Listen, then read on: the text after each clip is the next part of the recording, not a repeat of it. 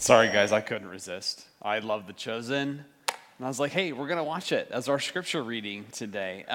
If you haven't seen that show, it captures the nuance of some of these stories about Jesus so well. And this story this morning is no different. If you hadn't picked up on it yet, we've said it a few times, but our text this morning is the story of Jesus and the Samaritan woman in John chapter 4. Maybe it's a story you know really, really well. Maybe it's a story that you've never heard before. And I'm going to tell you this as we start either way. If you want to know who Jesus was and what he was after, there is hardly a better example in the New Testament than his conversation with this woman in John chapter 4. There are lots of stories about Jesus in our New Testament, obviously, that show his brilliant mind, that show his moral clarity, that show his resolve and his courage, but this one shows his heart. And so if you have your Bible with you, turn to John chapter 4, Matthew, Mark, Luke, John. It's the fourth book in your New Testament. Chapter 4, starting in verse 1. Let me catch us up just a little bit. So if you remember, Jesus was in Judea before the story. So if you look at this map up here on the screen, you'll see Judea is this kind of orange section down here to the south. That's the big city part of ancient Israel. That's where Jerusalem was, and a lot of the government and the leadership lived down south. Jesus has been in Judea the last few chapters.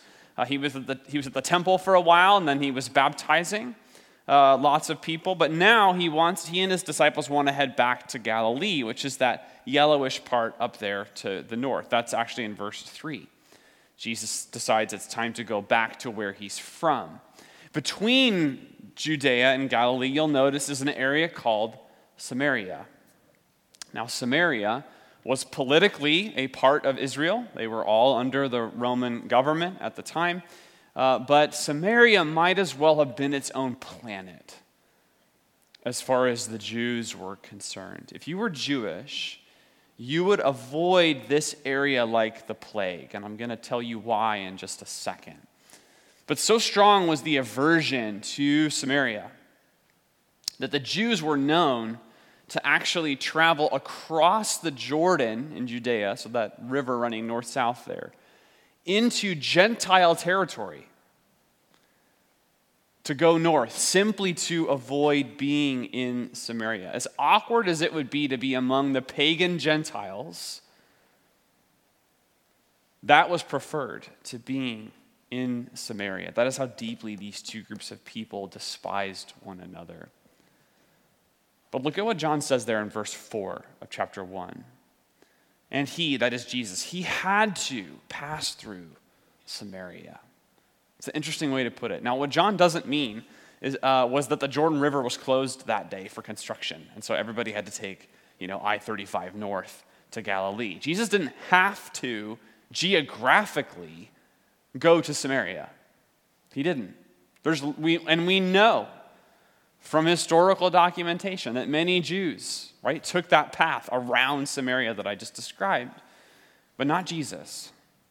Jesus has to go. He has to go. He's compelled to go. He's after something there, come hell or high water. So off he goes into Samaria with his disciples.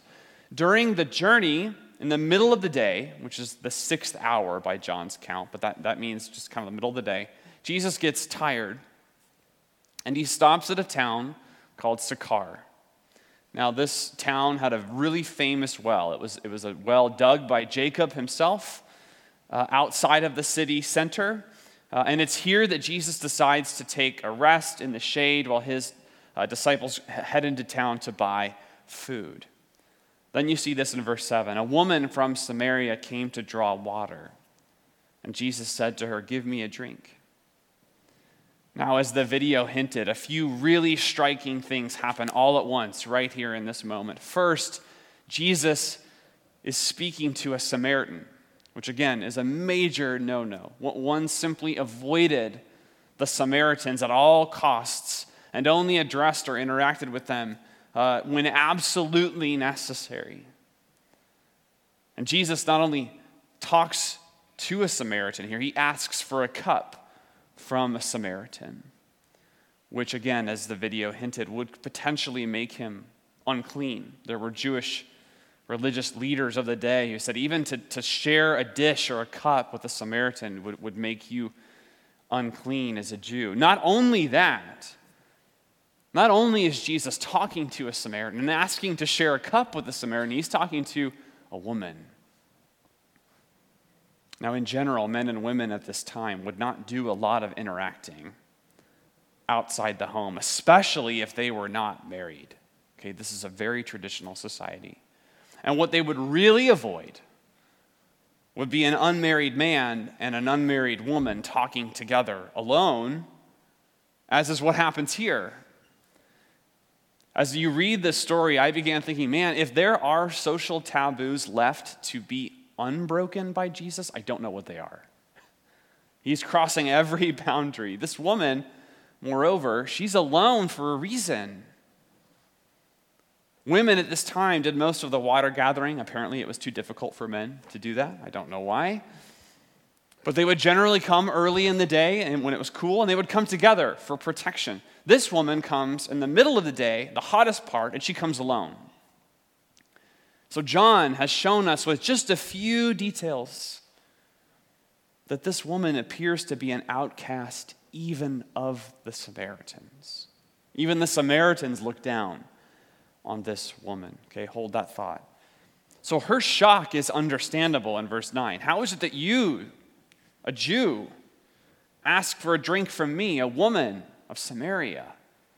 Right? Even she knows you're not supposed to do what you're doing, Jesus. And he responds to her that if she actually knew who he was, she would ask him for water.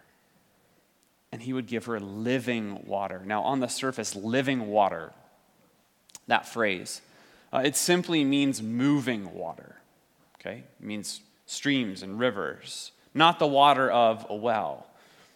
But in the Old Testament, okay, if you were to read the story with the background of the Old Testament in mind, living water was an image used often of God's life-giving power and his sustaining supernatural power and his cleansing from sin that only God can do.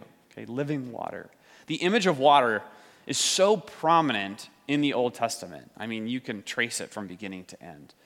I can't totally know for sure what exactly the passage is that Jesus has in mind when he says, I can give you living water. But I think Jeremiah 2, verse 13 seems close, where God says to his people, he says, for my people have committed two evils. They have forsaken me, the fountain of living water, and hewed out cisterns for themselves, broken cisterns that can hold no water. Jesus is saying to a degree here, he's saying, I'm the fountain, and I offer you living water like this. Now the woman, she doesn't fully understand yet. She says, Jesus, you don't have a bucket, you have nothing with which to draw water, and Jacob dug this well. It's a pretty good well. It's reliable. It's been around a long time. Jesus, are you saying you have something better than this? But she eventually bites, verse 15. She says, sir, give me this water so that I will not be thirsty or have to come here to draw water. And Jesus says to her, go and call your husband and come here. Now the woman says back to him, I have no husband. Jesus said to her, you are right in saying I have no husband, for you've had 5 husbands, and the one that you have now is not your husband. What you have said is true. Now, we aren't totally sure what this woman's situation was. Okay, is she some kind of serial adulterer? It's possible. But remember, at this time, it was legally impossible for a woman to divorce her husband. That was completely the man's prerogative. So if a husband of hers did decide to divorce her, she would have very little recourse to do anything about it. So it's very possible that she's simply a victim of the legal procedures of her day around men and women. she keeps getting rejected and has to marry someone else, or it could be a mix of both. We don't know. Either way, now we know why she's alone at the well in the middle of the day. This kind of shame would follow you around wherever you went, especially at this time. Because everybody in town knows this woman's problems and they want nothing to do with her. She's learned that accepting that shame and living around it is the best way to get along. Okay? She's simply accepted that this is her lot in life. But Jesus doesn't accept that. Because Jesus is after our shame and not our pretense. I told you early on, this story shows what Jesus is after, perhaps more than any other. And one of the first things we see in his interaction with this woman is Jesus is after our shame and not our pretense. Jesus makes it clear to this woman pretty quickly that what he is offering her is not literal water. This is not a conversation about wells or ritual purity or even about Jacob. It's about shame and the ways we deal with it. This woman deals with her shame with men. And she's content to pretend that that's okay and that it's going to work. And again, we don't know the specifics of why, but it hardly matters. She's currently with another man who is not her husband, and she's ready to pretend that is not a problem. Instead, you cannot miss the irony. Instead, she's going back to the well over and over and over again with the same results. More shame, more isolation, broken cisterns, poison water. Notice with me, it is no accident that Jesus, a man, meets a woman in need of a real husband at a well.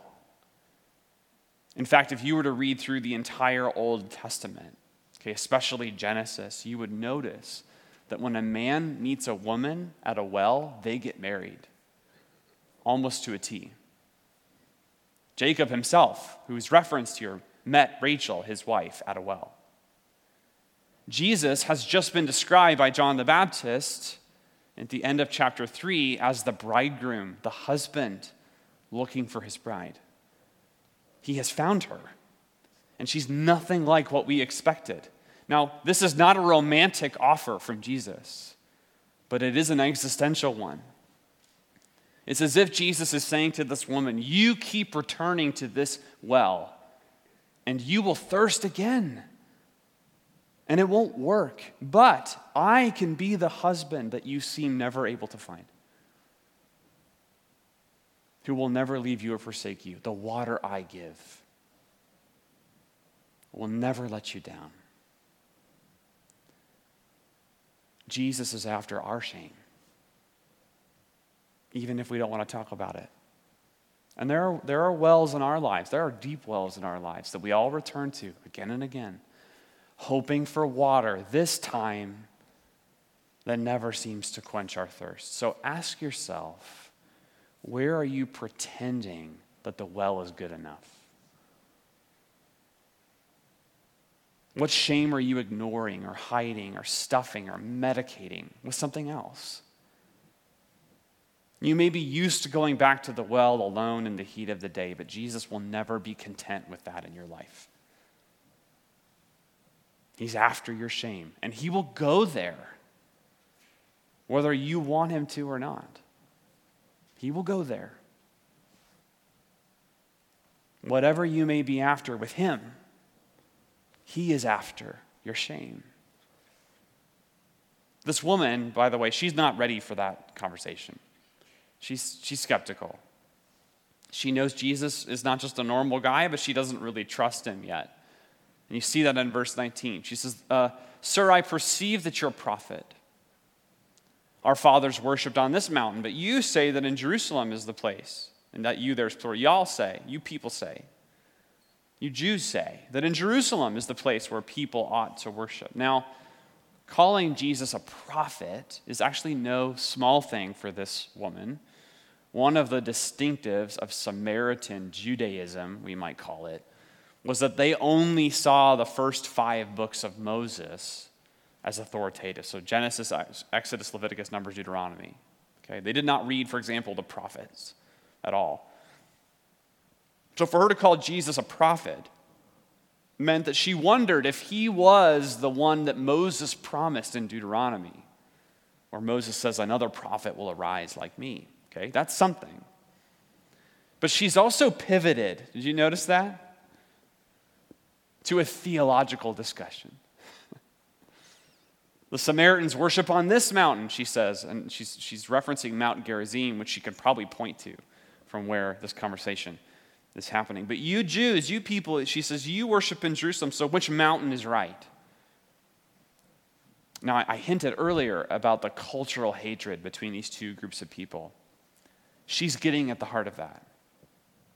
You can read in 2 Kings, actually, when the northern kingdom of Israel, Samaria, when it was defeated by the Assyrian Empire, okay, this is in 722 BC, the land, after it was conquered, was resettled by Jews and foreigners together, and they married and had children. And the Jews of Jesus' day considered the Samaritans to be a mixed race, and they looked down on them for that.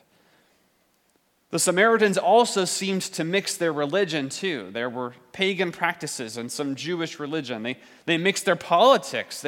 We know from history that the Samaritans were much more cooperative with the Greeks when they invaded, and then later the Romans at the time of Jesus, whereas the Jews in Galilee and Judea were not so cooperative at all.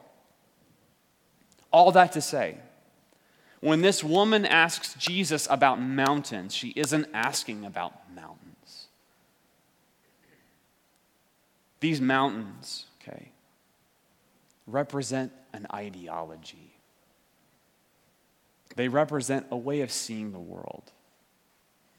Gerizim and Jerusalem, they're more than just a theological curiosity. We read them now that way.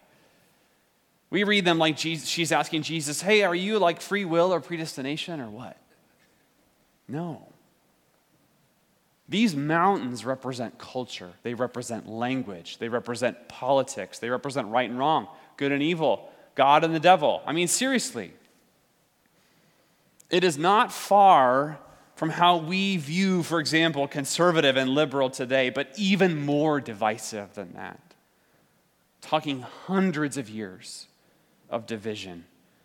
Strong opinions rooted in experience and history and culture that lead to deep animosity. Which side are you on, Jesus? This woman asks. She wants to know, Jesus, where can I put you ideologically? Where do you fit into this world? And Jesus replies like this, woman, believe me, the hour is coming when neither on this mountain nor in Jerusalem will you worship the Father. And then in verse 23, the hour is coming and is now here when the true worshipers will worship the Father in spirit and truth. For the Father is seeking such people to worship him.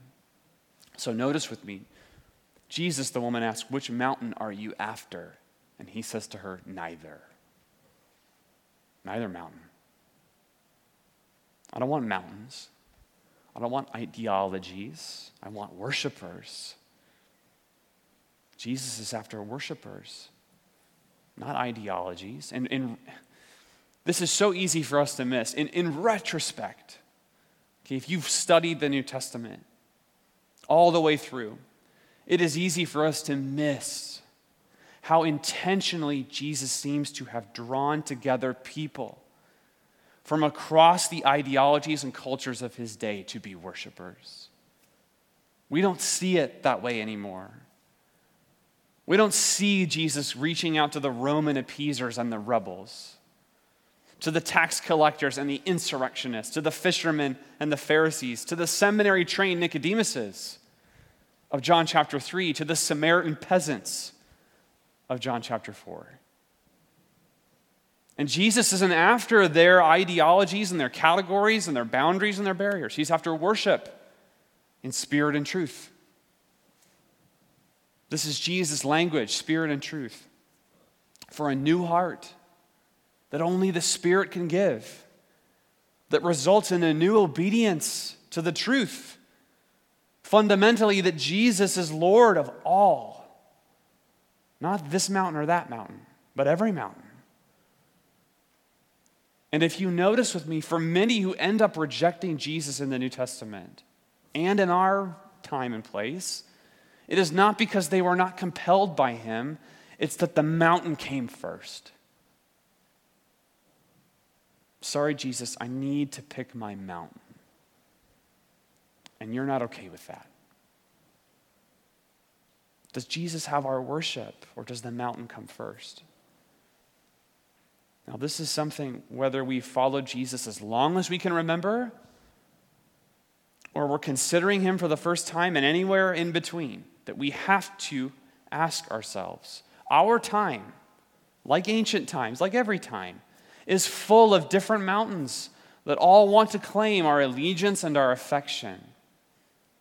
And when Jesus comes to us, in the midst of all of that, and offers us living water, it does come at a price. You have to worship him and him alone, even at the expense of the culture and the politics and the ideologies that have shaped us. This is not to say that all of those things are bad. They aren't. But we cannot worship them and never thirst again. Doesn't work. It is hard to turn your eyes upon Jesus when there's a mountain in the way. You have to pick. What might it look like to move that mountain? How do we know we're worshiping Jesus truly in spirit and truth? Here's at least part of the answer to that question, okay? Stay with me here. Back to verse 25. The woman said to him, I know that Messiah is coming, he who is called Christ. When he comes, he will tell us all things.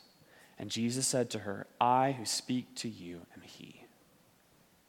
Okay, at just this moment, the disciples return from town.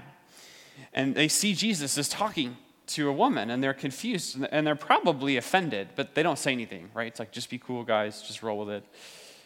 The woman, for her part, doesn't even seem to notice their presence at all. She's convinced that Jesus is who he says he is. She even leaves the water behind, notice? Okay, no more wells for her. She leaves her water behind. She goes back to town, to the people she's been at least passively avoiding for her whole adult life, to go tell them about Jesus. Verse 29, come, see a man who told me all that I ever did. Can this be the Christ? They, meaning the town, they went out of the town and were coming to him. Back to the disciples. Okay, the disciples are trying to give Jesus some bread because they think that's what Jesus really wants. He's hungry. He says in verse 32, no, I have food to eat that you don't even know about. They think someone snuck him a snack. Oh, good. He found a granola bar. No, Jesus is up to something here. This is a teaching moment for anyone who would follow after him. Notice with me, the disciples go into town with some money, and they come back with bread. The Samaritan woman goes into town armed with, get this, nothing. No leadership training, unorthodox theology, a terrible reputation, zero social capital. And she comes back with the entire town. Who was the better disciple? The woman, for all her faults, knows what Jesus is after. She has found the living water, the true mountain, and it's him. She goes to get everyone to come and worship at the only temple that matters now. Come and see him. The disciples, meanwhile, have the right Bible, they follow Jesus, they obey kosher, they know Torah, and they have no idea what Jesus really wants. And they cannot imagine, whatever that is, that it would include people like her. This woman knows that what Jesus is after is everyone, even them. And the disciples don't. They don't. And Jesus will use this moment as an acid test, okay? when we are worshiping him in spirit and truth, it is more than knowing the right answers, okay? That's important. But it's also loving who Jesus loves. Even them, okay? Whoever them happens to be. Jesus tells his disciples, he says, lift your eyes and see the town coming to me. When they do so, they probably see half-breeds, okay? As terrible as that sounds, that's how they saw them. They saw enemies, idolaters, traitors, adulterers. Jesus says, look again. Verse 35, look, I tell you, lift up your eyes. See, the fields are white for harvest. Do you see these people how I see them? When we truly know Jesus, when we really encounter him, we begin to know that what Jesus is after, right? Even the people that our mountain says we should have nothing to do with, he's after them. This woman shows us. So ask yourself, can we bring our shame and our broken cisterns that cannot possibly quench our thirst, and in exchange receive the living water of Jesus' love and grace? Can we do that? Can we see beyond our mountain, okay, past our prejudice and our politics and our talking points and our taboos of our day into the heart of Jesus? Do we know what he is after so deeply that we can go even to our enemies and tell them, come see a man who called me out on everything I ever did wrong, and he saved me anyway. And he can save you too. This is what Jesus is after. This is what he's after. This is what we are after. Here's what I want us to do as a part of our response, okay? I want us to pray. And in particular, I want us to pray for our 9.